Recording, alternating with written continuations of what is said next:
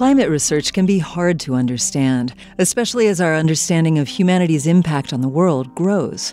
Despite years of work to coordinate climate and energy research with public policy efforts, there remains a communication gap between researchers and policymakers. Some academics have turned to creative sources to translate what existing research tells us about climate problems and policy responses. Fairy tale characters. These academics stress that they are not trying to downplay the importance of energy research or insult readers' or policymakers' intelligence. Instead, they build on the idea that storytelling is central to how humans have traditionally understood the world and confronted it, extending this idea to climate change to help policymakers and the broader public understand potential adaptations to it. For example, their work describes renewable energy as mermaids because it has attracted policymakers' focus.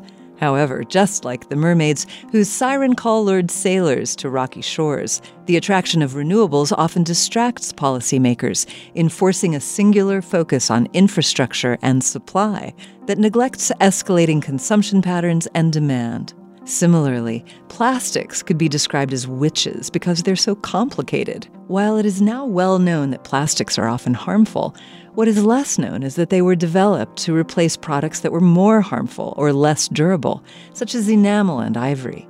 As the world has come to see good witches, bad witches, and everything in between, the authors suggest we should think of plastics and policy responses in a similarly nuanced way. The issue is not so much about plastic itself, but how we use and dispose of it.